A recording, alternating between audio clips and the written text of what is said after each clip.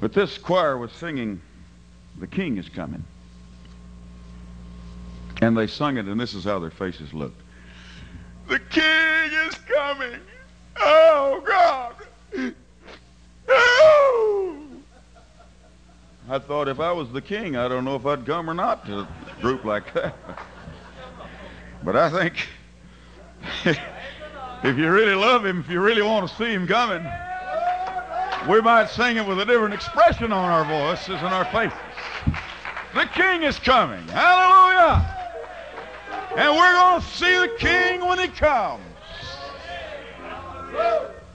Amen. Maybe some of us are not wanting to see him right now. Maybe we need a little more time to primp up a little bit and take care of a few little things we haven't taken care of.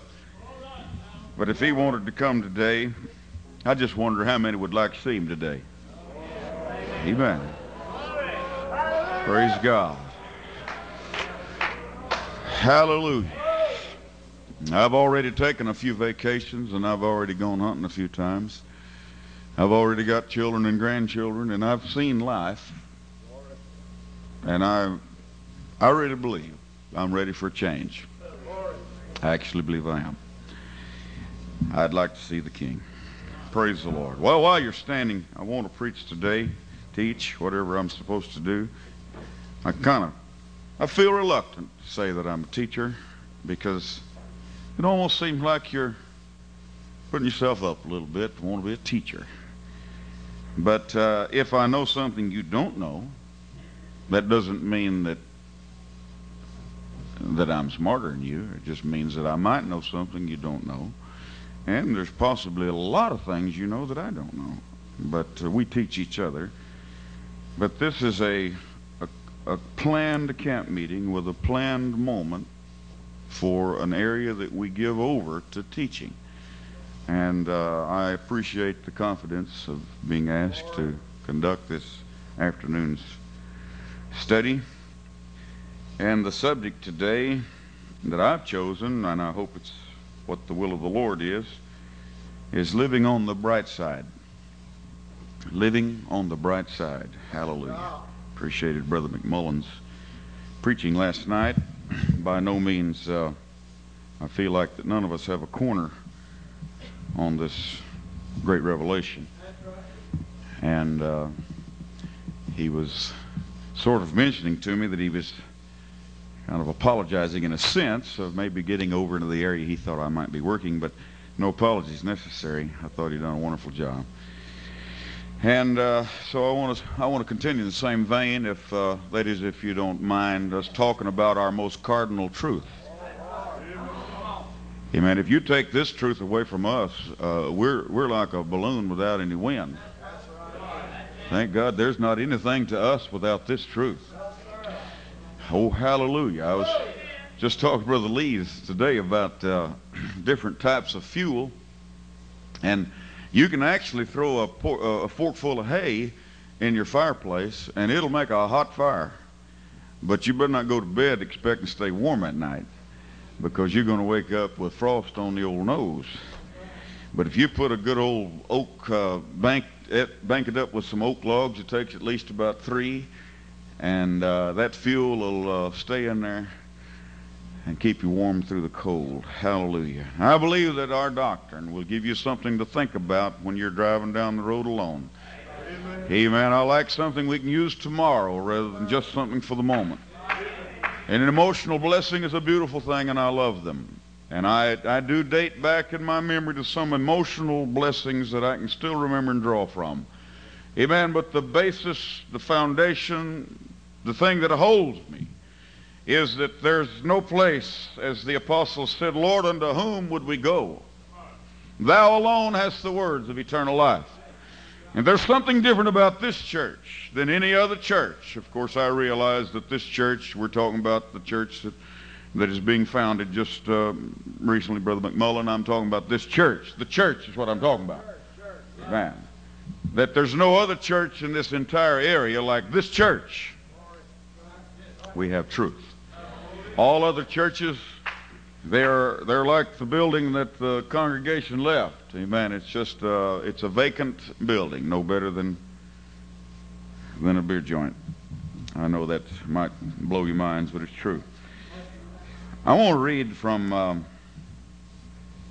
our first verse, would be 2 Corinthians, 4th chapter, 3 through 6, and then we'll let you be seated. You'll appreciate this being able to stand up for a few minutes. I always do. When somebody lets me stand, I love it.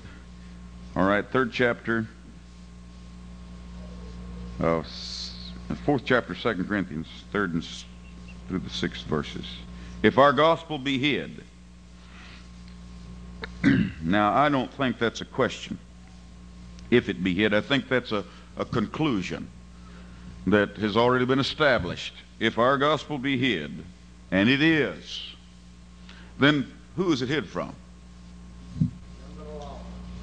The Scripture said if our gospel be hid, it's hid to the lost.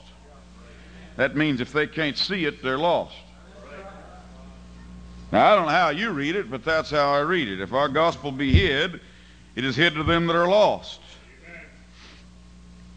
To whom the god of this world, that's Satan, hath blinded the minds of them which believe not. And there's a reason. Because he didn't want the light to shine into their hearts. Lest the light of this glorious gospel of Christ, who is the image of God, should shine unto them. For we preach not ourselves, but Christ Jesus the Lord, and ourselves your servants for Jesus' sake. Amen. Before we're seated, I'd just like to add this little statement that before we're qualified to preach, before we have a proper inspiration for preaching or teaching, I believe this with all of my heart, that we're going to have to get them all lost in our minds and hearts without this truth. Lord Jesus, we come to you today and ask you to guide our minds and direct our hearts. Help us, Lord, that we will not be distracted or sidetracked from the main issue today. Oh God, we want to leave this place differently than we came. In the holy name of the Lord, we'll praise you for it. Thank you, Jesus. You may be seated. I don't know exactly how to respond to Brother Bates' analysis there. I sort of lose myself occasionally, and sometimes it's easier to make a face than just try to express something. I mean, it's easy to talk about sour, but it's easier just to act like something is sour. Living on the bright side, I don't want to hold these little punchline things. I think you tells them, and then you tells them, and then you tells them what you've been telling them. I thought that was real good last night. I've heard that, but it was good to be reminded of it again. And I want to make sure that you know what I'm going to be doing today. I'm definitely going to be preaching on the Godhead. Now I just want you to know that it might be different than you've ever heard before. And again, you may be able to set me down and run this lesson right back through to me, and I don't know. But we're here for the purpose of exploring the Word of God. And if by chance something can be added to our revelation, then it was well worth this time spent. There is possibly someone here today that don't have a revelation, that's acting like you do. Or that maybe you think you do and you don't. Or maybe you are expected to have it, and so you're going right along. But when the test comes, we want you to be able to stand. Now, the verse I read today was, if our gospel be hid, it is hid to them that are lost. I do want to say that without being disagreeable, I want to disagree with everyone that believes that it's a possibility of being saved without a revelation. I don't believe you can. I think that if you can be saved without this revelation, we're all fools. To be promoting it, standing for it, exiled because of it, laughed at and scoffed at because of it, looked at like we're a cult. That's right. The world looks at us like they look at us and they have less respect for us than they do the Mormons, less respect for us than they do the Jehovah's Witnesses. And they don't have any respect for Mormons or Jehovah's Witnesses, so we're way below par.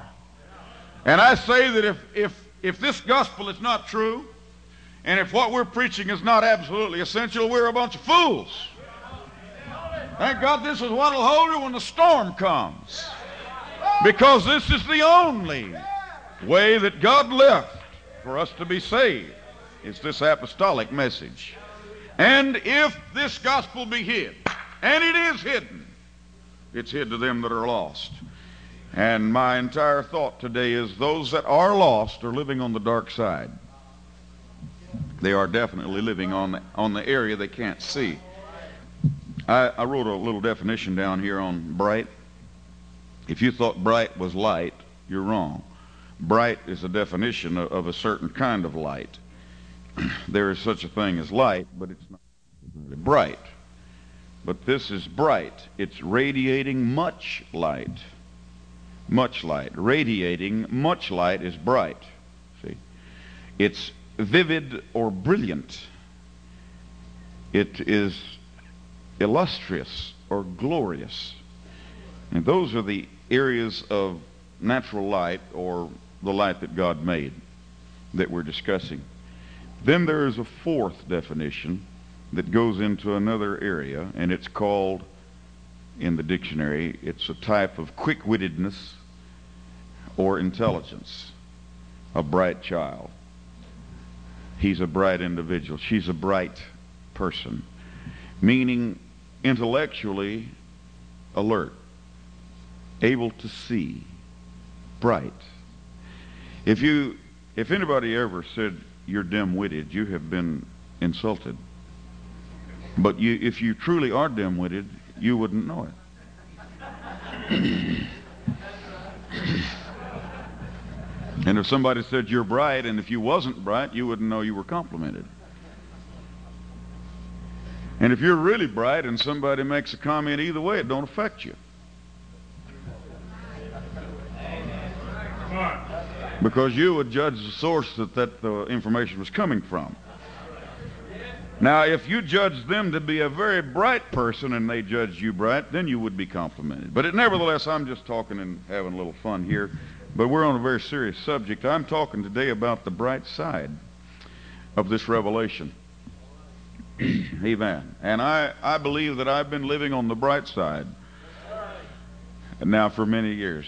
The bright side. I recall it was in the year of 1946 that I received the revelation on the oneness of the Godhead. And I want you to know that there was no song on earth that ever has carried me and thrilled me for this many years like this beautiful revelation. I use it every day of my life. Every time I pray, or every time I want to give thanks, or even ask requests, whatever it might be, I use this inside knowledge. Amen. I'm glad that I'm not confused about who to pray to for what type of a blessing. My old pastor's mother-in-law, this has been many years ago, I remember her. She came when I was just a boy to our hometown, and she got up and she said, "Ike, I think that you ought to be careful. You're going to make the Holy Ghost and the Father jealous. You pray to the Son so much. You're going to make the Father jealous." And she was serious, because she's living on the dark side. She don't have the blessing that we have. Hallelujah, living on a side that it's all blackness and darkness. And the Bible said if our gospel be hid, it's hid to them that are lost. And I'm not calling those people intellectually dullards that don't have this truth. This truth comes by revelation. You may have a doctor's degree in several fields, and you might be brilliant in many areas. But I'm talking about living on the bright side of a revelation. Amen. I believe that there can be simpletons as far as this world's knowledge is concerned, that God has illuminated their lives with a revelation on the oneness of the Godhead, that are actually living in the bright side. And they hear music that the other world don't hear. We feel a thrill that they don't feel. Thank God there is a revelation. And if you've got it, you are a blessed person. I appreciate the revelation. I feel that we ought to be more interested in our coming generations having a revelation.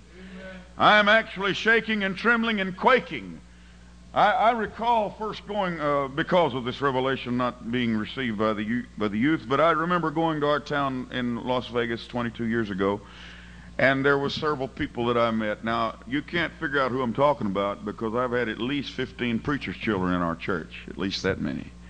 And some of these people, and I'm talking about Jesus' name preachers, some of these young people had been raised in their fathers' churches, and I don't take this wrong, but through the expounding, or through the teaching, through the studies of the oneness of the Godhead, I've had them stand in service and lose control of their dignities and begin to scream. And their testimony was, I've lived all of my life, and this I see now. And I know that sounds like I'm trying to say I was a better teacher than they, but let me finish this. Today in our congregation, I have youth that don't have a revelation. Now, God was instrumental or used my ministry to give others and to help others. But now we have children that we don't want them to chew gum, but sometimes they slip it in their purse. And I look out through there, and they're writing notes and cleaning their fingernails, and they're not interested. And I'm concerned. Something was said about 80 to 90% of our ministries being taken up. I dealt with it a little bit yesterday. The administration of certain earthly, carnal things that you have to do. We have to counsel, we have to battle, we have to fuss, we have to do all of the things that's necessary to keep a church running and in order. But I'm wondering maybe if the real true physician spirit has not forsaken our assemblies. Oh, I know, that's negative. I didn't get too good a comeback on that one. God help us to use more of our time getting into the doctrines so that our youth will have something to live for and, if necessary, to die for. Amen. They're not going to die for outward holiness, and I believe it. I love it. We have it. We're going to keep it. And I love it as much as you do, and we intend to keep it as long as you do. So don't judge me wrongly there. I'm saying that there's got to be something from the heart. There's got to be an energy of fuel burning down deep. Oh, hallelujah. That in the first place, the verse that I've read put us off on a definite goal of if it split us out. There's some on the bright side, there's some on the dark side. And if our gospel be hid, it's hid to them that are lost. If people are living on the dark side of this revelation, I want you to know they're lost. Now, if you don't believe that, I feel sorry for you. You are a compromiser. You blessed be nothing. You're as unstable as water. You could be pushed and moved in any direction. The charismatics you're like clay in their hand, but there's something that makes us different. I don't care what the charismatic nothingness produces in all of their so-called message of love. If they don't know who God is, they're built on a wrong foundation. And according to this scripture, they're lost. Now, we're not rejoicing that they're lost, but we're rejoicing that we're living on the bright side. Oh, hallelujah. I've got too much material here. I've got to get going. I want to turn now to Matthew 13th chapter, and I'm really not going to be as thorough as I like to be here. But in the 13th chapter, the 10th verse, and the disciples came and said unto him, Why speakest thou unto them in parables? I've often wondered the same thing myself. Lord, why did you mask these great truths why did you blind even the people that were hearing you? How come you talked in parables and they never understood? And Jesus said, Because it's given unto you to know the mysteries of the kingdom of heaven, but to them it is not given. Now here, first thing, we had the God of this world blinding their minds, and now we've got Jesus blinding their minds. Can you imagine it? I said this years ago, and maybe it was a little confusing, but I said this is a closed fellowship. Now, we didn't close it, but God only admits a few into the sanctuary of this revelation. If you have had that bright light shine in your eyes, and if you have responded to this truth, And if this great thing has come, you experienced a thrill when you've seen it. And you have been admitted into a very classic, it's a class of people that, like the apostles themselves, Jesus would take them aside and expound unto them. And they said, but why do you do this? Why do you speak in parables? He said, because I don't want them to see it. In essence, he could have said, it's not given to them to know. I don't want them to see it. I haven't opened their eyes, because there's a quality lacking in their lives. And that quality is a love for truth. Amen. I believe that there's got to be a pure love for truth before any of us will get anything from God. God has got a way somehow of shutting the shutters. If you don't love truth, you're not apt to stumble onto it. Amen. This thing comes by revelation. I would say, if you really want God, fall in love with truth. If truth comes, take it. We had a young man several years ago when we were just beginning to get our people together. Young serviceman, very fine. He was in the crack troops. He was the guy that had the spit shine on his shoes, and he got all the medals, and he was a sharp Marine. He came, and I preached this truth to him, and he's seen it. He actually, it thrilled him so much he couldn't sit still. He wanted, it was great. But when the service was over, I went back, and he was a very bright boy. I went back and I said, well, since you see it, and since you are so moved by it, what do you think about repenting of your sins? We'll baptize you in Jesus' name. And he said, I see it. But I see something else. I see that if I accept it, I deny my parents. And if I deny my parents, that means they're lost. I must have got it over to him that night. And he said, so I won't accept it. I said, then you're going to be lost with them? He said, yes, sir. I'm going to be lost with them. I said, you're a fool. He left, never did come back. I didn't fail. He failed. The word didn't fail. He failed. He failed to love truth. He's going to live a life of hypocrisy the rest of his days.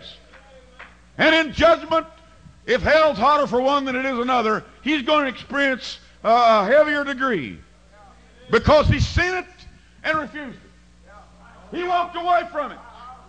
I want you to know that if truth has ever shined in your face, into your eyes, and into your mind, and into your heart, my God, you better listen to it.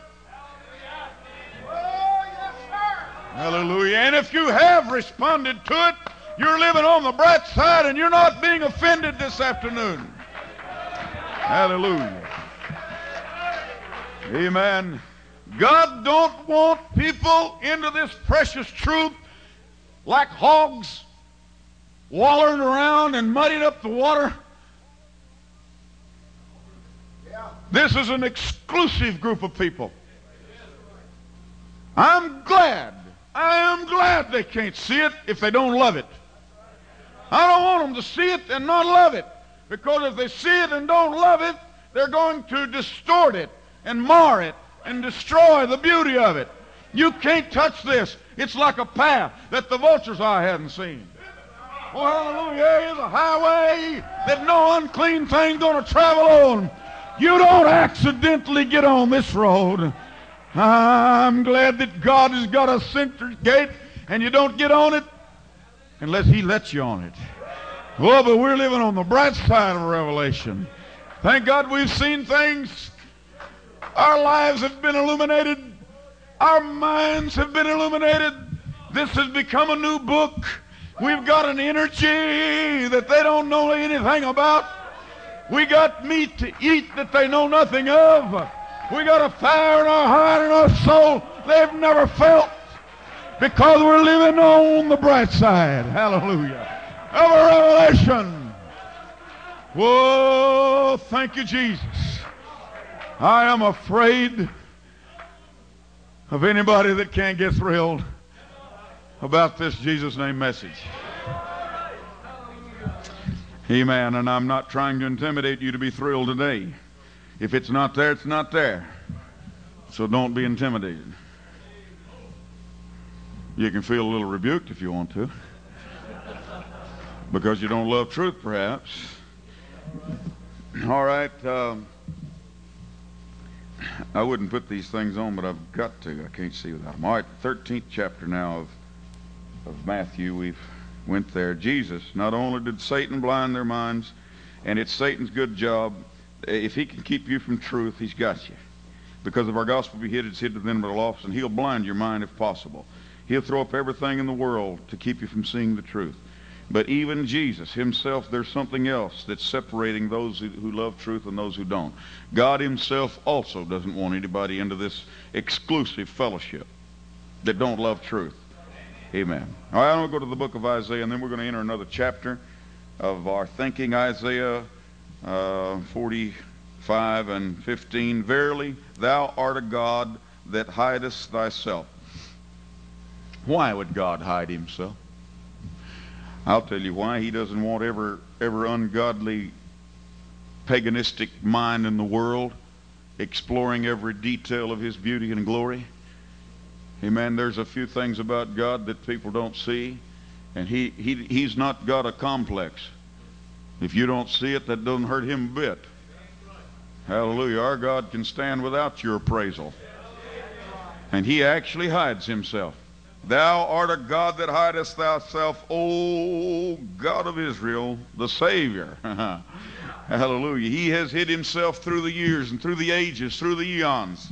Even in the Old Testament, there was only a few that ever really got a glimpse of him, and even they did not totally see him. Amen. It was through the years he hid his name. I said this one time, got in trouble with somebody. I believe Jesus has always been the name of God, but wasn't revealed until the last days. Maybe some of you don't believe it, but I believe that when they asked, what is your name? He said, why do you ask, seeing it is a secret? He didn't say, why do you ask, seeing I don't have one? He said, why do you ask, seeing it is a secret? Amen. He reserved that name to be revealed by his personal representation. Thank God. And when that name came, it came in its fullness and in its glory and in its power to save. Hallelujah, hallelujah. The name of Jesus is the name of God. Jesus is the name of the Father. Nobody knew it until Jesus came, who was the Son, and revealed the name of the Father. Jesus said, I came in my Father's name. Amen. If Jesus' name is Jesus, he came in his Father's name. His Father's name was Jesus. Nobody knew anything about it until he revealed it. But I'm glad for the name. Hallelujah. Oh, thank you, Jesus. Hallelujah. It's the only name ever given among men under heaven whereby you must be saved. And at the name of Jesus, every knee shall bow. Amen. It doesn't matter things in heaven, things in earth, things beneath the earth. The name of Jesus is where the power lies. Thank God, Father is not his name. Son is not his name. His name is Jesus. Oh, he said, verily thou art a God that hidest thyself. Thank you, Jesus. Well, I'm feeling good, and I do hope that we continue feeling good. I'm going to get into something a little heavier now, and just try to have confidence that it's going to be all right. This 8th chapter of Hebrews. Now of the things which we have spoken, this is the sum. He's been doing a lot of talking, and now he's going to sum it up. We have such a high priest who is set on the right hand of the throne of the majesty in heaven, a minister of the sanctuary. He is a minister of the sanctuary of the true tabernacle. Now, that's the tabernacle that you and I are enjoying today. It's the true spiritual tabernacle. It's, in fact, the very thing that Brother McMullen was preaching about last night. It happened to be that tabernacle was the weakness of God, as it was portrayed to us last night. And that would, we read it, the true tabernacle which the Lord pitched and not man. God's the one that created that child. He's the one that fathered that child. For every high priest is ordained to offer gifts and sacrifice, wherefore it is of necessity that this man has somewhat also to offer. For if he were on earth, he should not be a priest, seeing there are priests that offer gifts according to the law, who served under the example of the shadow of heavenly things, as Moses was admonished of God when he was about to make the tabernacle.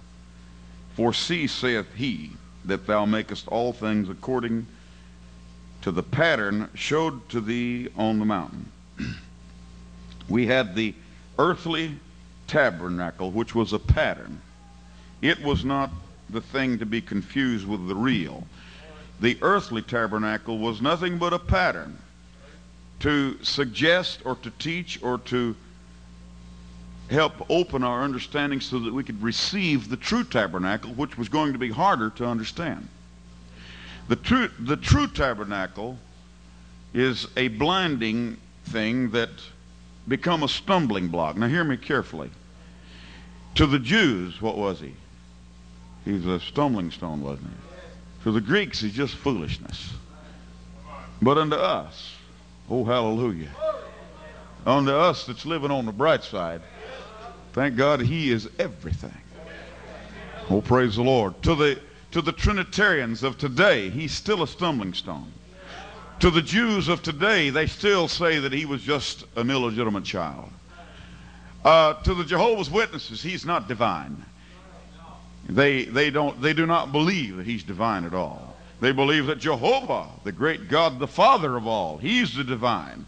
And that's what they're out for, is to promote the name Jehovah. Incidentally, no apostle ever heard that name. They never did. Jehovah was added some 300 years A.D. The Tetragrammaton was added, the consonants or the vowels, whatever, they had to add it so it could be pronounced. HVH, WHVH could not be pronounced, and so Jehovah was added.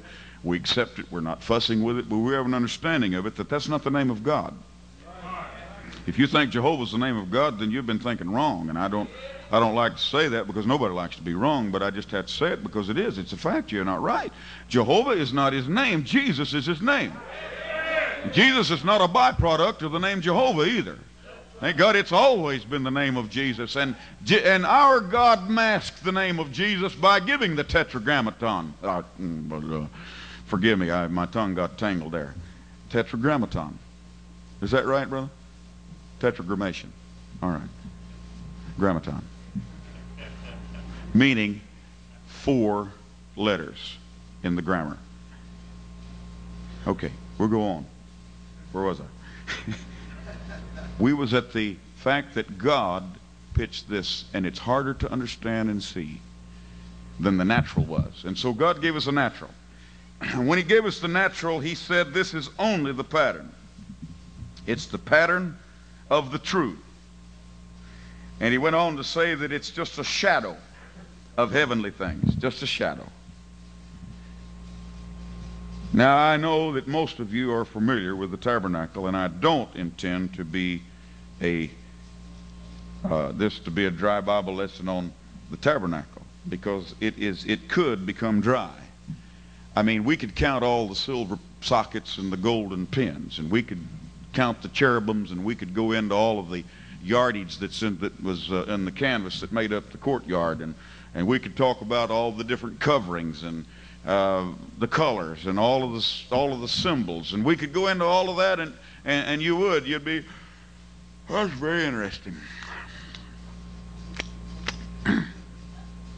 Very interesting. It's more than interesting. Those things that seem to be so insignificant, they're all significant. However, the most significant thing is things that sometimes are overlooked. And if you will allow me to use this little ability that God has given me, I will try to very quickly go into a demonstration of my view of the tabernacle. In the first place, it's what was happening in the tabernacle that was important. Amen. If there was nobody there, and if there wasn't any blood being shed, and if there wasn't any fire and any smoke, and if there wasn't any candles being lit, and if there wasn't something happening in there, then it would be a very drab lesson. But something was happening. I want to go now to the 9th chapter, picking it up with the first verse. Then verily the first covenant had also ordinances of divine service and a worldly sanctuary, that means earthly, that would be the old tabernacle. For there was a tabernacle made, the first wherein was the candlesticks and the table of shewbread, which is called the sanctuary, and after the second veil. After the second veil. I'm going to be talking about the veil quite a bit. The tabernacle which is called the holiest of all, which had a golden censer, and the ark of the covenant overlaid round about with gold, wherein was the golden pot that had manna and Aaron's rod that budded. And goes on into the fact that there was cherubims, seventh verse. But into the second veil went the high priest only once every year, and not without blood. Now the first tabernacle, or the first room, was open public all the time. It was open to the priest all the time, all the time, all the time. You'd go in and out, in and out, in and out, if you were a priest. But the second compartment, or the second room, was only opened up once a year to the high priest, and he went in, but he had to take blood, which he offered for himself and for the heirs of the people. And listen to what the 8th verse says in the 9th chapter of Hebrews. The Holy Ghost, this signifying that the way unto the holiest of all was not yet made manifest, while as the first tabernacle was yet standing, which was a figure of the time then present, in which were offered both gifts and sacrifices, that could not make them that did the service perfect as pertaining to conscience. It stood only in meats and drinks and divers washings and carnal ordinances imposed upon them until the time of Reformation. And that was not Martin Luther. It's when Jesus Christ came and reformed the entire thing. Amen. Jesus is the great reformer. Martin Luther reformed nothing. He died a Catholic, thought he was a Catholic, had a Catholic funeral. He was a vile man, an adulterous man. Martin Luther, if he got the Holy Ghost, he got it on the awful quiet QT. He thought he was a Catholic all the days of his life. Now I'm going to say this, that if he did get baptized in Jesus' name and got the Holy Ghost, nobody knew anything about it. But if he did, he got a chance of being saved. But if he didn't, he's hell-bound. I don't care how soft you want to peddle it. Let me tell you what, anybody thinks Martin Luther made it without the Holy Ghost, without being baptized in Jesus' name, a Trinitarian till the day he died, you don't have a revelation. I don't care if you've been preaching 40 years. If you believe Martin Luther made it, you don't know who God is. Get mad if you want to. Amen. I believe we're in the majority here today. Hallelujah. Feel safe today. I want to go on into Hebrews just a little bit further. This would be the 13th chapter now. And my goodness.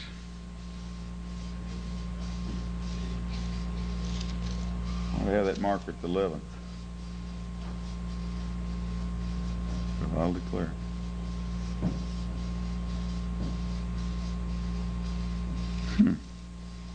I thought I knew this Bible.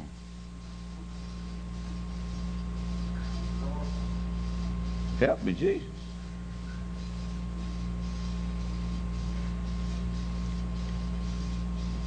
Tenth and the 19th. I was on the wrong line. I know the Bible, but I don't know that paper.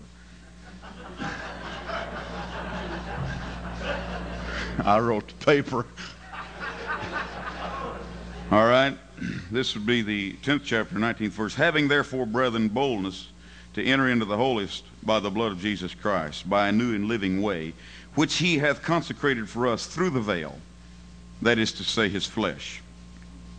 And having a high priest over the house of God, let us draw near with a true heart, full assurance of faith, having our hearts sprinkled from an evil conscience and our bodies washed with pure water.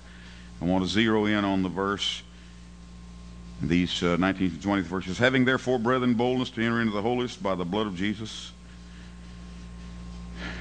by a new and living way which he hath consecrated for us, a new and living way, a new and living way which he hath consecrated for us, not them, not the whole wide world, but he's consecrated it for us, through the veil. That is to say, his flesh. Hallelujah. Can you? I just hate to carry one of these things. It hampers my movements. If we were on a high mountain looking down at Israel, you would see their camps round about in order under their various standards. It was an orderly thing. But your eye would be drawn irresistibly to the center of it all. And there would be a little smoke coming up, always, continually. The fire never went out. You would see a courtyard from this aerial view, and that courtyard would look a little bit like maybe a fence, maybe like a tennis court that's got a little fence around it.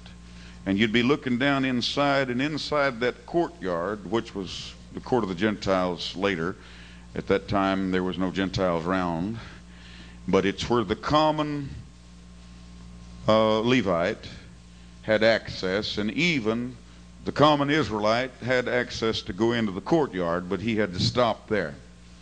Then there would be a little square, rectangular looking building, which was not a building, it was a tent. It was covered with skins and woven fabrics of goat hair and such. I don't want to go into the details of that. I could, I think, in every respect. It really did. I wish we had time to go into it. It was beautiful. The outside was ugly. It was, somebody said badger skins. I don't know. It was covered over around about with a very ugly covering that was not appealing to the human eye. But on the inside is very beautiful. The thing that would attract your attention next would be a flaming altar made of brass out in front. Before you go into the front door, there would be an altar there. And there's a lot of activity around there. Cattle of all descriptions, doves, different animals, victims of sacrifice was yielding their lives. Their blood was being shed, and the blood from that sacrifice was being put on the altar of sacrifice. The carcasses were being burned. The various parts of the entrails would be saved. Some of it would be burned. Sometimes they burned everything, hoof, hide, hair, guts, everything. And it was all burned. But different offerings, different sacrifices for different sins. And then you would see the guilty person, as the offering was made, they would put their hands on the head of the victim and go with it to the ground, thus transferring their sins to the victim. And then the blood would be taken. The priest would take it from there. Then the priest would go to the laver. The next thing would be the laver. Laver was a big brass standing pot that had water in it, and they washed their feet there, and they washed their hands because blood had splashed all over them. And the Bible said if you go into this holy place, you might make it, but if you go into the holiest of all without washing, you're going to die. You're going to die, I tell you. You're going to die. And so let's the daily happenings, let's skip that for now, but let's go to the one annual trip that the high priest, he makes an offering at the altar for his own sins and for the sins of the people. And he has on the special garments. He's wearing the ephod. Everything's in order. In his mind, he's being very careful, because if he goes into the holiest of all and he's omitted anything, he'll die. So he's very careful to not omit anything. He is very careful not to go in there without blood. And so he does everything at the altar he's supposed to do. I'm trying to get to something over here. So help me. And then he goes to the laver and he washes his feet and he does everything he's supposed to do. He opens the first curtain. And it's heavy. It's elaborate. It's not nearly as elaborate as that next curtain. But when he opens the first curtain and walks in, he finds that there's a little room there about 15 foot wide and 15 foot tall and I guess 30 foot deep. It's 10 by 10 by 20, wasn't it? And that's a cubic. That's the length of a man's, see why I don't like it? It's the length of a man's hand from his elbow to his fingers, about 18 inches. And in this room, there was candlesticks of gold, 7 of them, that represents all the beautiful things that you know about. The light, the Holy Ghost. Over here was a golden table that had shewbread on it, which represents the Word of God as we see it today. This is how I see it. If you'd see it differently, then I give you that. Whatever you want to believe it is, it don't matter. Over here is represent the Holy Ghost, the light. The Holy Ghost give you light to see how to eat. Without the Holy Ghost, you'd be wondering what you might get a hold of an old shoe sole or something. But with the Holy Ghost, you can see what you're eating. And I believe it takes the Holy Ghost to put the light on the Word of God. Hallelujah. To me, this is just little things that I'm trying to get on up here. Then up here, there was a little square podium-looking thing made of gold, and it had a fire on it that somebody had went with golden tongs and picked up the fire off of the first offering, altar, and brought it in and put it on this altar, and this is called the altar of prayer. Incidentally, the same power of conviction that brought you to repentance, that same flame, that same conviction, that same move of the Holy Ghost will bring you to prayer again, even after you're in the church. This area, I believe, represents the church age. And we are living in the church age. This was made of gold. The fire that was burning here was the same fire that God lit himself. You remember the brothers that they let the fire go out and they tried to build their own fire? We got a whole lot of fire starters that's trying to make a fire that God didn't start. Amen. It's going to take that original Holy Ghost, that original. I don't care how old you was when you got it. You might have been in your teens, you might have been in sub-teens, and you could have been in your 20s, 30s, 40s, or 50s, whenever it was, but there was a time that God took his magic finger and he reached down into your heart and he touched you and turned your life around. That's the original fire that God starts. Nothing can start that but God. Love for a mother can't make you live for God. Love for your father won't make you live for God. Amen. Duties and obligations won't make you live for God. But there is a fire that comes from God that'll make you forsake your life. Hallelujah. And that's the same thing that'll bring you to prayer even in the church. It's a thing that'll keep your knees bent. Thank God. I thank God for the prayer and the altar of incense. And we are familiar with all of this. But after the high priest, over 27 places, as I read it, had anointed, dropped the blood. He sprinkled the blood all over the floor, put the blood all over himself. He put the blood over the tables of shewbread, blood on the candlesticks, blood at the altar of incense. He went over his checklist, everything.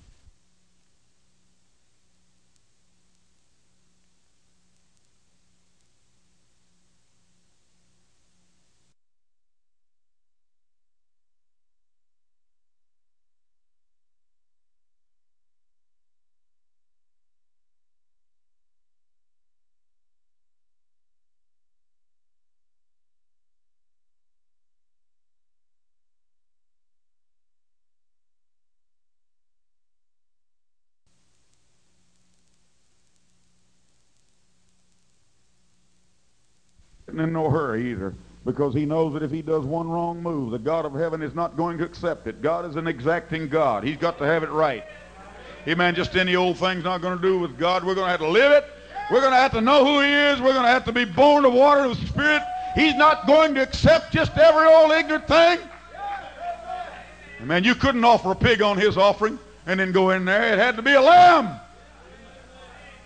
And finally, when the high priest with trembling knees, with a quake in his voice, he approached that last curtain, that last veil, and he reached out, perhaps with a little bit of uncertainty.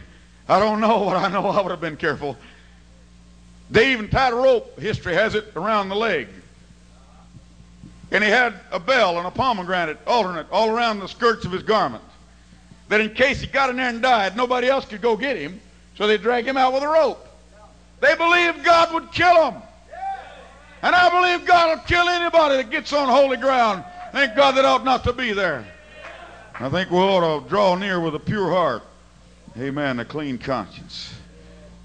He pushed that curtain aside and he walked in. Oh my goodness. Did you bring a flashlight, sir? How about a candle from one of the 7? Did you leave 6 in there and take one with you? No. No, don't need a light in here. Why don't you need a light in here? Well, I just stepped over onto the bright side of the veil. I stepped over in the bright side of the veil. I can lay my light down now. Woo-hoo-hoo. I got both hands free now. I can move around in here and do what I'm supposed to do in here now. There's two bright angels there, and between those cherubims there was the mercy seat. There's that ark. There's those golden tongs. While he's in there, he's got to put blood on a few places. And when he's got finished putting blood everywhere he's supposed to put it, I've always imagined it this way, that he had a little bit left in this little pot that he's carrying, this little vessel. And I've always just, this is how I see it, that when he had put the blood everywhere he needed to put it, finally he just took the residue of it and just poured it on the mercy seat. And it was like 4th of July sparkler, or much, much greater than that. But the Shekinah of God, it was already light in there, but it got so bright, he would probably have to put his hand, he's living on the bright side of the veil, understand? Amen. God himself, the Shekinah of God, the very being of God, a concentration of God. God is light. Is that what the Bible said? Thank God in him there's no darkness, there's no variableness, no shadow of turning. Thank God on the bright side of the veil, God was there, and the light of God began to shine, and the high priest began to feel good because God had accepted his sacrifice. God would smile on Israel one more time, and he living on the bright side of the revelation. Hallelujah. Oh, hallelujah. He could see. And something was happening out there. The Israelites all standing very tense, wondering what was going to take place. Wondered, God, are you going to accept our sacrifice? You're going to roll our sins ahead one more year? And suddenly somebody says, there it is. There it is. Look, the cloud. It's hovering. It's moving. Look. The Shekinah of God in the form of a cloud came and hovered over the holy place. And a shout went up from the camp. Oh, hallelujah. Oh, glory to God. I just imagine there's a whole lot of people saying, ah, God accepted us one more time. Ha, ha, ha, ha. Ah, glory. Lord, we're going to make it one more time. God accepted it one more year. Manna will keep falling. We're going to have the cloud one more year, and we're going to have the pillar of cloud at night, or the pillar of fire. God has accepted it one more year. Yeah, you talk about a jubilee shout all over those hills. Thank God when the priest stepped over into the bright side, whoo, and he could see. Amen. I got to hurry. What time is it? Not worried about time. All right. Help me. I want to, that's the veil. The Bible said the veil, that is to say, is flesh. I want to bring one more little thing, and then we're going to talk about that a little bit. Let's go to the book of Exodus. Oh, Jesus. In the book of Exodus, I'm not going to read this, very much of it. It would be 14 and 19. And the angel of God, which went before the camp of Israel, removed. He was up ahead of them, but he removed. And he went behind them. And the pillar of the cloud went before their face and stood behind them. And it came between the camp of the Egyptians and the camp of Israel. And it was a cloud and darkness to them, but it gave light by night to those, so that the one could not come near to the other all night. Hallelujah. Thank God. Lord, why do you speak in parables? Hallelujah. Why do you speak in parables, Lord? Well, let's go back to some of the old examples. All the Egyptians was weeping. The Lord had passed through the land. There wasn't a house in all of Egypt that wasn't a dead one. And while they were squalling and bawling and couldn't see for tears, the Israelites slipped out. Down to the watery wind. Finally, Pharaoh got wind of what was happening. He ordered his army, and here come his army with all the chariots. Israel couldn't go for their water. Go the other way, there was a mountain, and somebody heard something coming, cloud of dust. Said, "Oh, Moses, you should have let us die down there. Look, they're going to kill us here with the water. Would to God you hadn't even come along and let us out. Look at the trouble you got us into, Moses." Moses, he knew where to go. He said, "Lord, they're blaming me, but you sent me to bring them out." The angel of the Lord that was out ahead of them. Oh, so he just went around behind them. And when he got behind them, he was a dark cloud to the Egyptians. Here they come with their snarling, foaming steeds, whipping up their horses, men running as fast as they can go, and suddenly, ha, ha, ha, haul it, haul it, haul it. Well, they start running into each other, tailgating one another, all the mess that went on around there. My goodness, people probably got killed. I don't think God cared. Just a few more, he wasn't going to have to drown in a few minutes. They couldn't see. "Hey, Joe. Yeah, Mac, yeah. Where are you? I can't see a thing. Did I go blind?" Like the fellow that ate the banana. Just as the train went on, never had a banana before. You heard that, didn't you? Train going in the tunnel. Just about that time, fellow never had a banana before. He went, Hey, Mac. Don't eat your banana. I ate mine and went stone blind.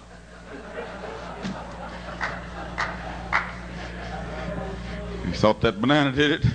I don't know what those Egyptians thought, but they couldn't see. They stopped. It was over. The horses didn't want to run when they couldn't see. They stopped. Everything stopped. And the cloud just hung right in there. I got you. You think you're smart, but you can't see. Because I got you. If this gospel be hid, it's hid, then we're lost. You're going to make havoc of my people? No, I got you separated. You can't see what they're doing. You don't know what they're doing. You don't know what they're doing. You don't know what they're doing, and I don't care if you know what they're doing or not, because I got you blinded. Lord, why do you speak to them in parables? Because I don't want them to see. Why don't you want them to see? Because they'd come over in your camp and mess you up. They'd bring in worldliness, and they'd be holding hands all around the congregation, and holding hands under the table while they pray, and they'd be doing a lot of things that you'd say, "Oh, that's good. Oh, how beautiful." Yeah, it's beautiful. You ought to see them in our town. They got a beard that stands out like this, great big mustache, smoking on a cigar, hair all hanging down, look like a nut. They'd be on the back of their bumper, it'll say, K-I-L-A. If you love Jesus, blow your horn. And when you drive by, they might have a can of beer in this hand, cigar in their mouth, the radio turned up to some hip music, and the whole car's bouncing because they're just doing this way, some ungodly rock music. And the whole, I don't know why they call it rock. Car rocks. Everything rocks. I don't want that group of people on my side of the cloud. I don't want them on my side of the veil. You say, don't you want them to see the light? Yeah, but I want them to come through the water before they see the light. That's what I want. There's got to be a difference. Slipping in under the gate? No way. On the other side, the Israelite was saying, I thought it was just about evening time, but this is strange. I can see everything and everybody. This has been a 24-hour day. It just don't get dark around here, does it? I'm glad we left Egypt because it just don't get dark around here. There's always light. Living on the bright side, you can always see some light. Thank God if you get to the very bottom, you can always look up and there's a little light. I thank God that we've got a truth we can hold on to if everything in the whole wide world crumbles. If everybody gives up what we call our standards, and if everything goes rotten, some of us that's had a revelation, living on the bright side, we're not going to get disheartened and down because we can still see the righteousness of God. We can still see the holiness of God. We can still see the beauty of the revelation of God. And if I was an Israelite, I would have been glad to have been living on the bright side. And of course, you know how that the next day, under the shadow of that cloud, Israel made their escape through the water, and the Egyptians didn't see what was happening. But finally, when they did see what was happening, they thought they could go the same way without repentance. Amen. You can't make it. It'll be your graveyard. Thank God if you try to make it without repentance, I believe a man ought to repent before he's baptized. You know what? If you baptize somebody before they repent, you're baptizing somebody before they died. And you baptize alive, you buried a live man. Oh, hallelujah. All right, I'm getting close. I have a tendency to spend too much time in areas that would be fun to stay in. But I want to move on. The cloud. I'd like to go on through that Red Sea. Oh, I'd like to get Miriam on the other side of that tambourine. She had a time. Hallelujah. Thank God. And when they seen the enemy, they're blinded enemies. The enemies was blinded. Hallelujah. They rejoiced. You know, on the other side, there wasn't nobody around that couldn't see. They all had good visions. We're not going to read these verses now, but in St. John 4:24, the scripture said that God is a spirit. That's what he is. The blind people say he's a person. But the scripture said God is a spirit, and they that worship him must worship him in spirit and in truth. 1 Timothy 3:16 said, without controversy, great is the mystery of godliness. God, who was a spirit, was manifest in the flesh, justified in the spirit, seen of angels, preached unto the Gentiles, believed on in the world, received up in the glory, and all those things was God. But I like to look at it this way. Well, let me get to the next one. 2 Corinthians 5:19, to wit that God was in Christ, reconciling the world unto himself. Now, that was God is a spirit. Everybody remember that? What is God? What did the Bible say God was? What did St. John 4:24 say? God is a spirit. God is a spirit. Now those people that are blind say, no, honey, God is a person. Don't you see? There's three persons in the Godhead, darling. And God is a person. They're just as blind as a bat.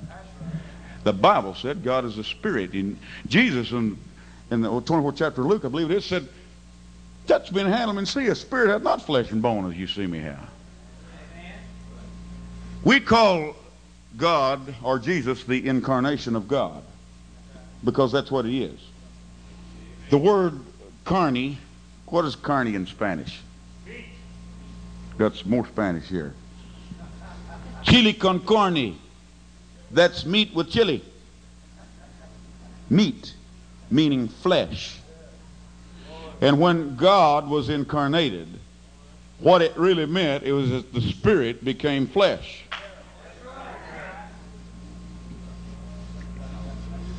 My mind went another direction, Brother Tom, but I ain't going that way right now.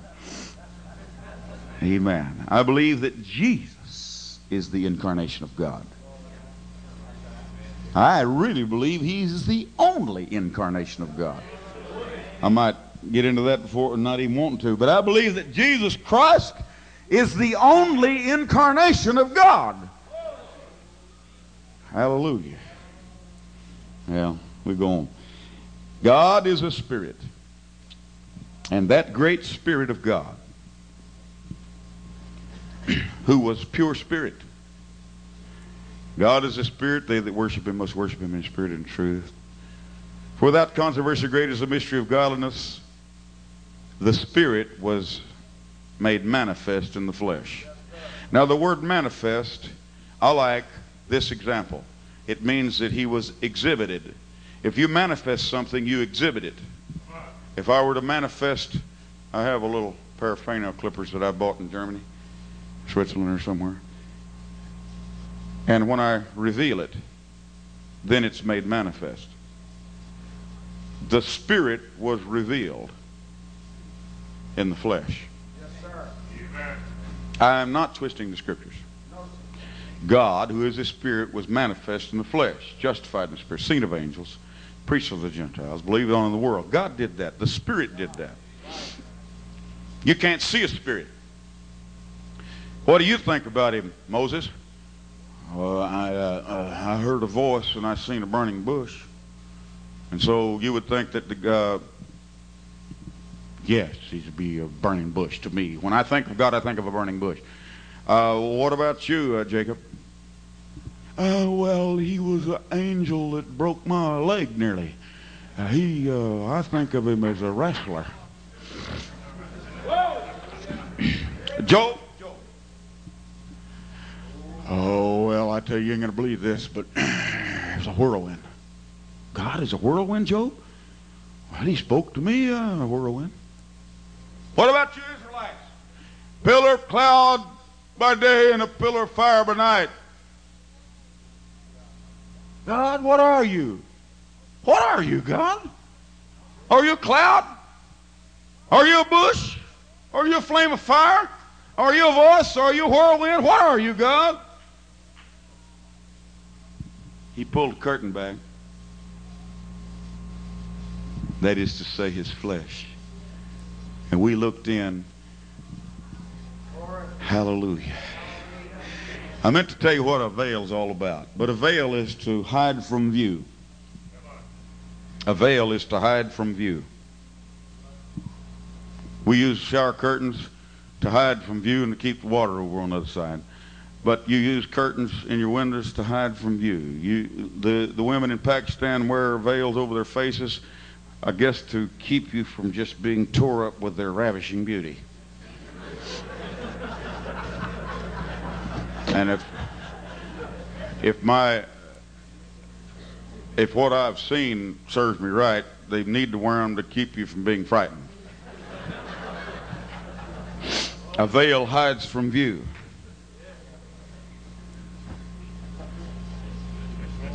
And we read that it said the veil.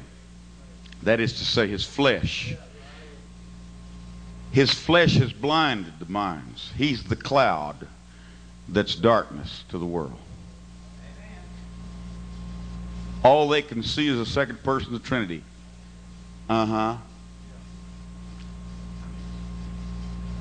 Right? He's blinded them. They can't see who God is. They're confused. He's blackness. He's darkness to them. But unto us, hallelujah, we're living on the bright side of the veil. We're living on the bright side of the veil. Hallelujah. His flesh presents no problem to you and I because we've got a revelation. It's the mighty God in Christ. To wit that God, who is the Spirit, was in Christ, who is the flesh. God was in there doing something. God was in that flesh behind that curtain. Now, if I were invisible, you couldn't see me. Now you can't see me. You can't see me. So I take garments and I put them on. Now what do you see them? You're seeing the only thing you can see because you can't see me because I'm spirit. But I'm wearing clothes. Yeah. So you can see me. Now God, who was a spirit, you couldn't see God. Yeah. But he clothed himself in flesh. And when he made certain claims, the Jews got mad. They said, you, being a man, makest thyself God? That's why we stone you. Yeah. Who do you think you are? You're just a carpenter's son. You know what they're doing? Fussing with the veil. That's right. And the veil knew all the time what was just inside the veil. That'd be like the high priest coming up and saying, I don't care what you say. You ain't in there. I don't believe you're in there. He better, with that attitude, he better not find out. And I thank God that there's been a curtain dropped. I absolutely am happy that this is a fellowship of those who love truth. I would love for everybody to know it. But I don't want it to be mutilated and distorted and walked on and muddied and marred. Thank God we have a royal revelation. Thank God we're living on the bright side of truth. It don't matter what they do. I don't care how many they claim they win. Thank God they're in darkness and they don't know who Jesus is. But I know who Jesus is. I know who Jesus is. Do you know who Jesus is? Hallelujah. I know who Jesus is. Hallelujah.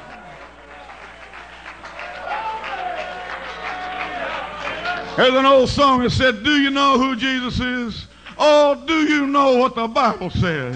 He is Alpha and Omega, the beginning and the end. Oh, praise God, I'm living on the bright side, and I know who Jesus is. Hallelujah. Hallelujah. Oh, glory to God. It's no longer a great big problem. I've reached the apex. I've reached the top of the hill. I haven't got anything else to say, but I'd like to use this as a springboard for one other thought. There's a doctrine that came through our ranks, and if you've preached it, I beg your forgiveness if I stand against it in this area. Really, I humbly don't want to step on anything you've said. I wouldn't want to embarrass anybody. But the doctrine was that you and I, as pastors, are the king of our congregation. And if you've preached that, forgive me. I don't mean to humiliate anybody. I say it with all sincerity.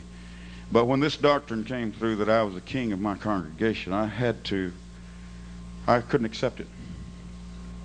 I will say this. I am their pastor. I have a place of dignity. I have a place of honor. And Brother Prater's here. I think he can testify to the fact I have a place of great respect. God gives that to a pastor. I want for nothing, I long for nothing. I don't covet anything any more than what God's already given me, but I don't want to be their king. I want God to be our king. There's another reason. Is that the Bible said that we're all kings and priests. Do you believe that? Now the Bible said it, you've got to believe it. There's something that a priest has a privilege of that the common person don't have, and we're all priests. If you've been born of water and the Spirit, and you've entered into the bright side of that veil, you're a priest. And a priest has a privilege that nobody else has. And this is the privilege. I want to read it. I got one more verse.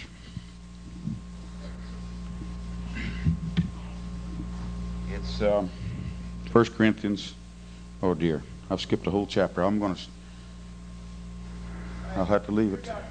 Go ahead. Well, can I pick this priest thing up again in about 5 minutes? All right, then let's go to 1 Corinthians 15th chapter. I'd like to say something that Brother McMullen got on last night, and was very pleased to hear him say it. This would be 1 Corinthians 15 and 26. The last enemy that shall be destroyed is death. For he hath put all things under his feet. But when he saith all things are put under him, it is manifest that he is accepted, which did put all things under him. And when all things shall be subdued unto him, then shall the Son also himself be subject unto him that put all things under him, that God may be all in all. I believe that the veil has and is working its perfect work. You and I have got a peak on the other side of the veil, and we wouldn't hardly know how to live without this veil. This veil to us becomes a symbol of the love of God. It becomes a focal point for our prayers. It becomes a focal point when we need healing. We think of his stripes. When we feel like that we've sinned, we fall at the feet of Jesus that died for us. And we remember his words, neither do I condemn thee. Go and sin no more. When we need him for anything, and when we decide to praise God, we're looking at the veil. We're praising God at the veil, and we are slightly blinded yet. It's only when we take the time to push the curtain aside and walk into the Shekinah that then we begin to see God in his greatness and his fullness. He is still a curtain. But something happened the day that Jesus died. The curtain in the temple of Herod, it was not the tabernacle in the wilderness, it was the temple of Herod. When Jesus died, the sun hid its face. They said that the chickens went to roost, and the dogs began to howl, and the earth began to shake and quake, and things began to happen. And soldiers, those brave men that had been trained to stand against all types of odds, they stumbled and they staggered and they cried out, surely this was the Son of God. But something that nobody knew was happening. Down at the temple, God himself made a little trip in there. And he walked over to that curtain that had been separating the common. It was only an annual visit. Only one man a year could go in there. The common priest could not go in there. And God looked at you and I in his eye. And he thought, no, I want him to be on the bright side. And with his finger, with one stroke, he split the curtain from top to bottom and throwed it open, thus paving the way that we can enter boldly. We can enter boldly. We can. Thank God we can enter boldly. And so that curtain is still there. We still see it. But I read to you that there's coming a day that the one, that would be the Spirit of God, that put everything under the feet of Jesus Christ. Now it's evident that the one that put everything under his feet was accepted. That means excluded. It didn't mean exception in the other way, but it was accepted in that he was excluded. Jesus never subdued the Spirit. Jesus never brought the Spirit under control. The Spirit brought him under control. He was a tool of God. He was the curtain. He was the veil. The Bible said he was the veil. Amen. To wit, that God was in Christ doing a job. He was in there reconciling the world unto himself. I like to think of it as Jesus being a hollow person. Nothing inside. But God moved in and filled his entire being. And when Jesus looked at you, those was the windows. That was God in there looking at you. There was times that he looked at you as a man. But there was times that God would wash the window a little bit and look out. You know, Nathaniel, when Jesus said, I saw you while you was there on that tree, Nathaniel knew nobody seen him, and he knew what he was praying. He knew that was a close connection between him and God Almighty. And he immediately fell at his feet and said, my Lord and my God. Amen. He was asleep. You know what was asleep? His flesh was asleep. They woke him up. Master, carest thou not if we perish? Look, the water's coming over. We throwed everything over. We're going to die.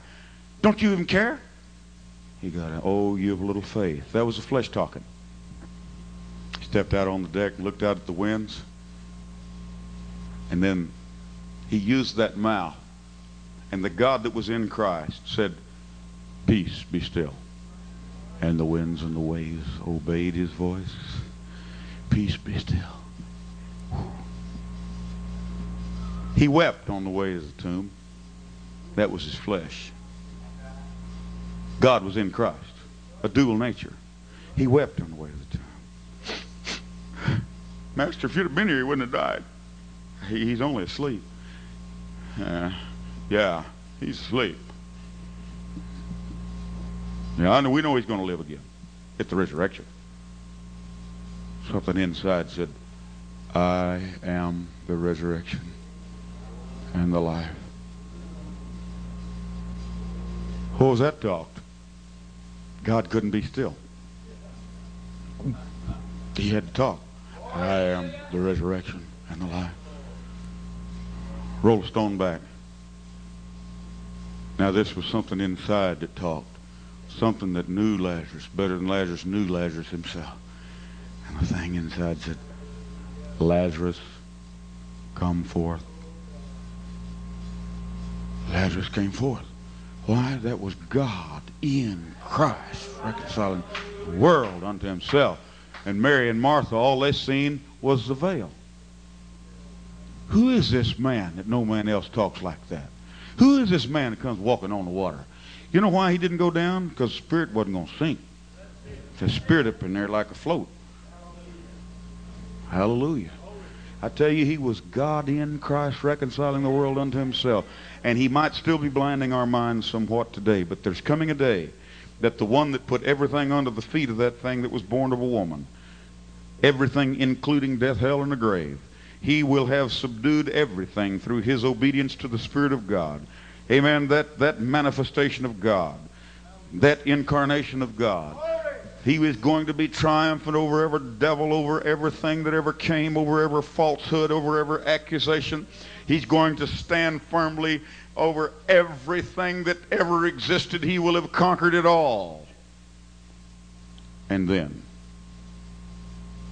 the flesh is going to turn around and render all the glory to the thing that was in the flesh doing the work all the time. You say, you see two gods there?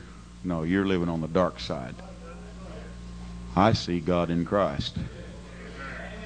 You say, well, then what'll it be? I don't know. I don't know. The Bible said it doth not yet appear what we are going to be, because we're going to see him. Then we're going to be like him. I know one thing, that he had a body that's different than the one we got now. He walked through a wall. And yet he could eat fish. Now, there ain't nothing on earth can do nothing like that. There's coming a day, and I know you don't like this, but there's coming a day that we're going to not be looking through a glass darkly.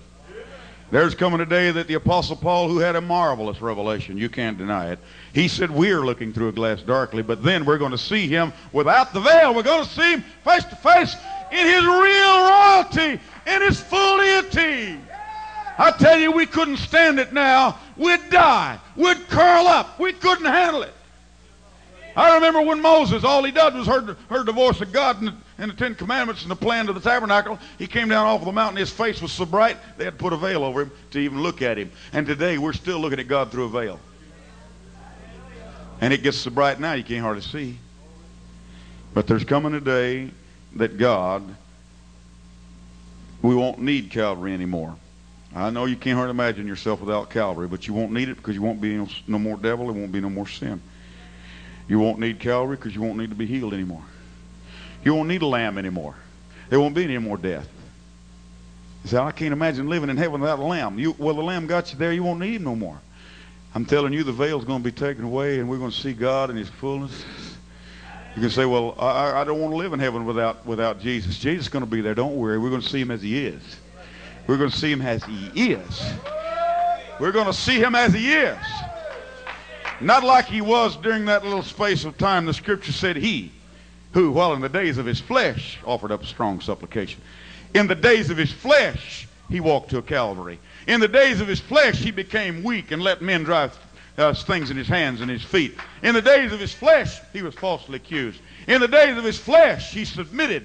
Amen. He submitted to the cross and died in my place. But there's coming a day I won't have to die. And I won't need Calvary. You say you're rejoicing because you don't want Calvary. I need it now. Oh, I need it now. And I thank God for it now. But there will be a day, a bright day. Living on the bright side. There's coming a day. There's coming a day. Hallelujah. When we won't need a lamb. We won't need the veil.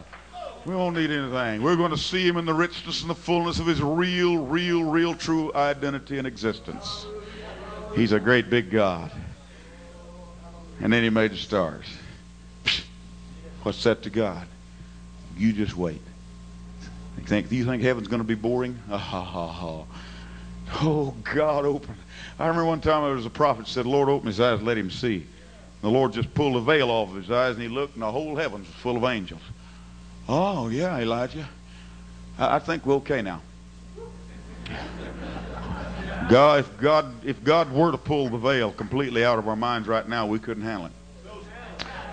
The veil, that is his flesh, we still need it. But we're living on the bright side of the veil. We are living on the bright side of the veil. Hallelujah. You glad to be living on the bright side of the veil? I'm glad I'm not blind. You glad you're not blind? Hallelujah. Oh, we're blessed. We're privileged people. Thank God for this truth. I thank God for this truth.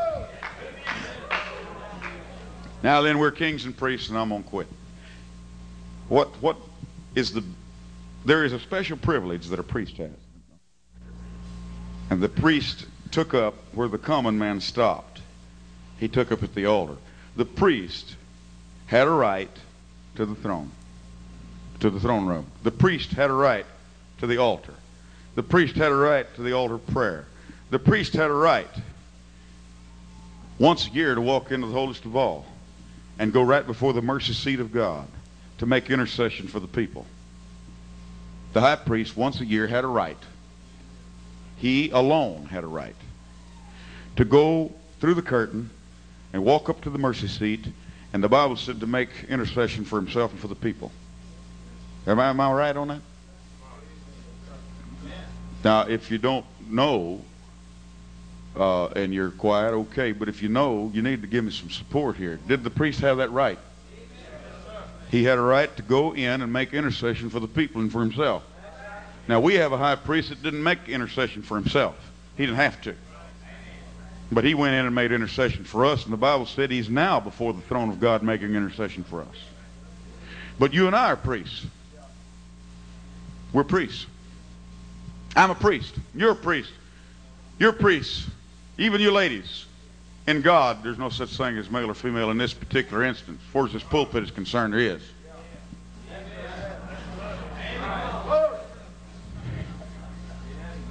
But when you hear that somebody's in trouble, you're a priest. You got a right. You walk right in. You walk right in through Jesus Christ because you know who he is. And thank God, and the thing's been split so that you don't have to wait once a year. You can go in anytime you want to. Anytime you want to. And we're sons of the high priest. We got a right to that thing. And we walk right into the mercy seat of God.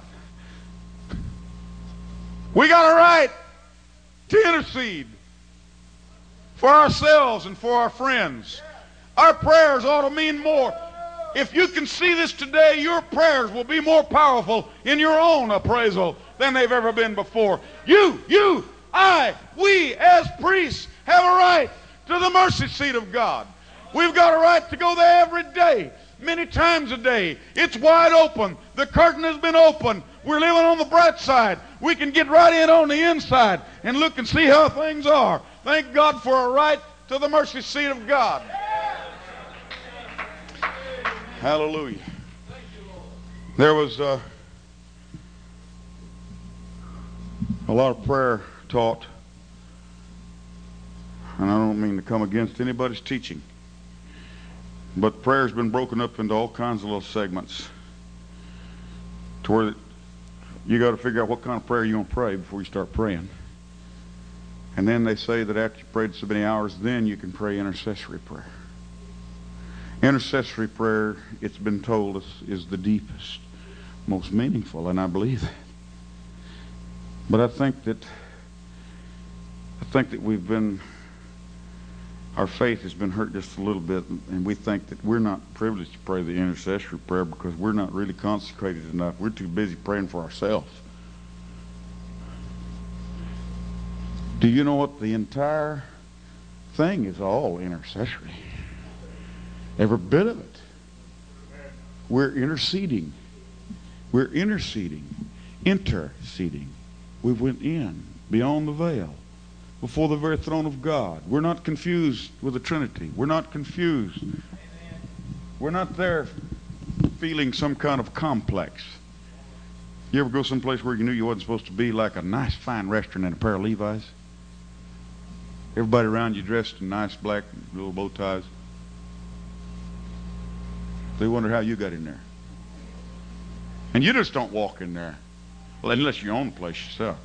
I mean, you feel ill at ease. A lot of us feel ill at ease when we go before the throne of God. We feel like the fellow that smote his chest. I'm not worthy. I just like to lift our faith in a true vein tonight, this afternoon. We are definitely privileged. We have a right to the throne of God. We have a right to intercede. Sometimes I'm driving and I think of something and I go right straight to the throne without any mess. I don't have to get passage through the gate. I don't have to talk my way in. I don't have to say, hey, pardon me just a minute. Look, here's my credentials. I'm a son of the King. I was born in 1946. I got the Holy Ghost baptized in Jesus' name. Please, can I make an intercession?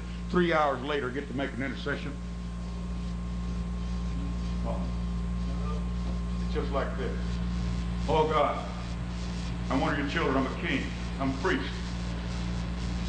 I'm going in on the bright side now. I know who you are, and I love you, and I love your name, and you know who I am, and I'm going to intercede now. Right here, I'm bringing the blood of Jesus Christ. Hallelujah. That's too rich for you, huh? You can't take that. You need somebody across town that's got some Trinitarian doctrine to lay hands on you and pray for you, to intercede for you, huh? Let me tell you, a Trinitarian in the world can intercede for you for anything. He's on the dark side. I know you're not supposed to use names, but Jimmy Swaggart don't know a thing about God. He's just a show. No, any of you people watching Jimmy Swaggart, you shouldn't be watching him. In the first place, if you're hearing him, you shouldn't be hearing him. If you're going down there to see him, you shouldn't be doing that.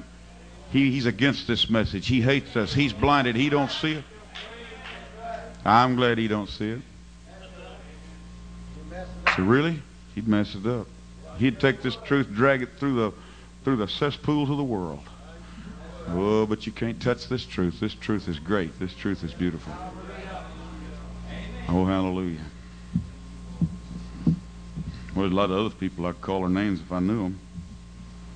There's a whole lot of them gone. A. Allen, you seen what happened to him. Branham, compromiser.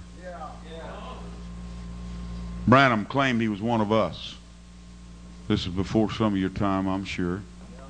But I remember as just a little young fella, just got the Holy Ghost, William Branham came through town. Biggest mess you ever seen. He never interceded for nobody. He became a disgrace. He was one of those that tried to muddy up our ranks. I'm thanking God that money took him away from us.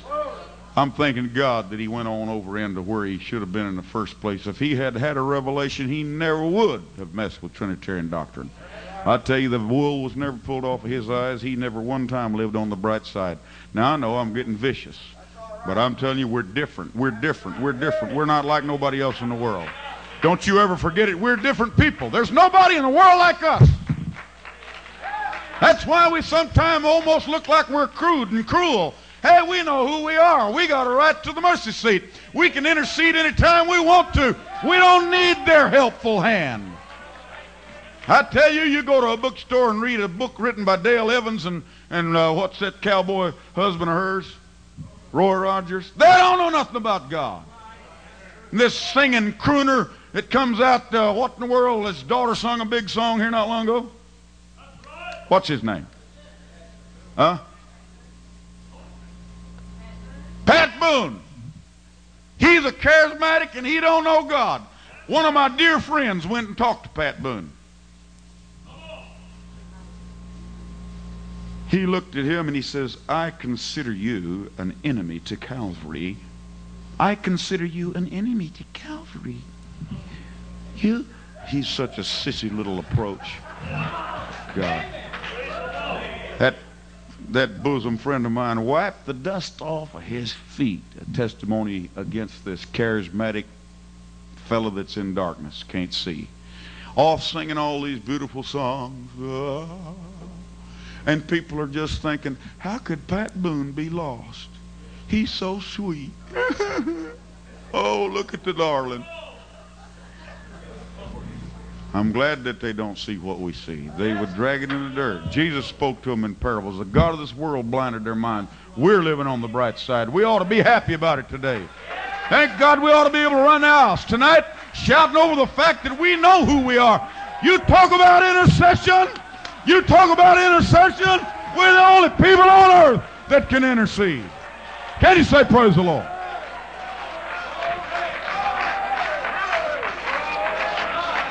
Well,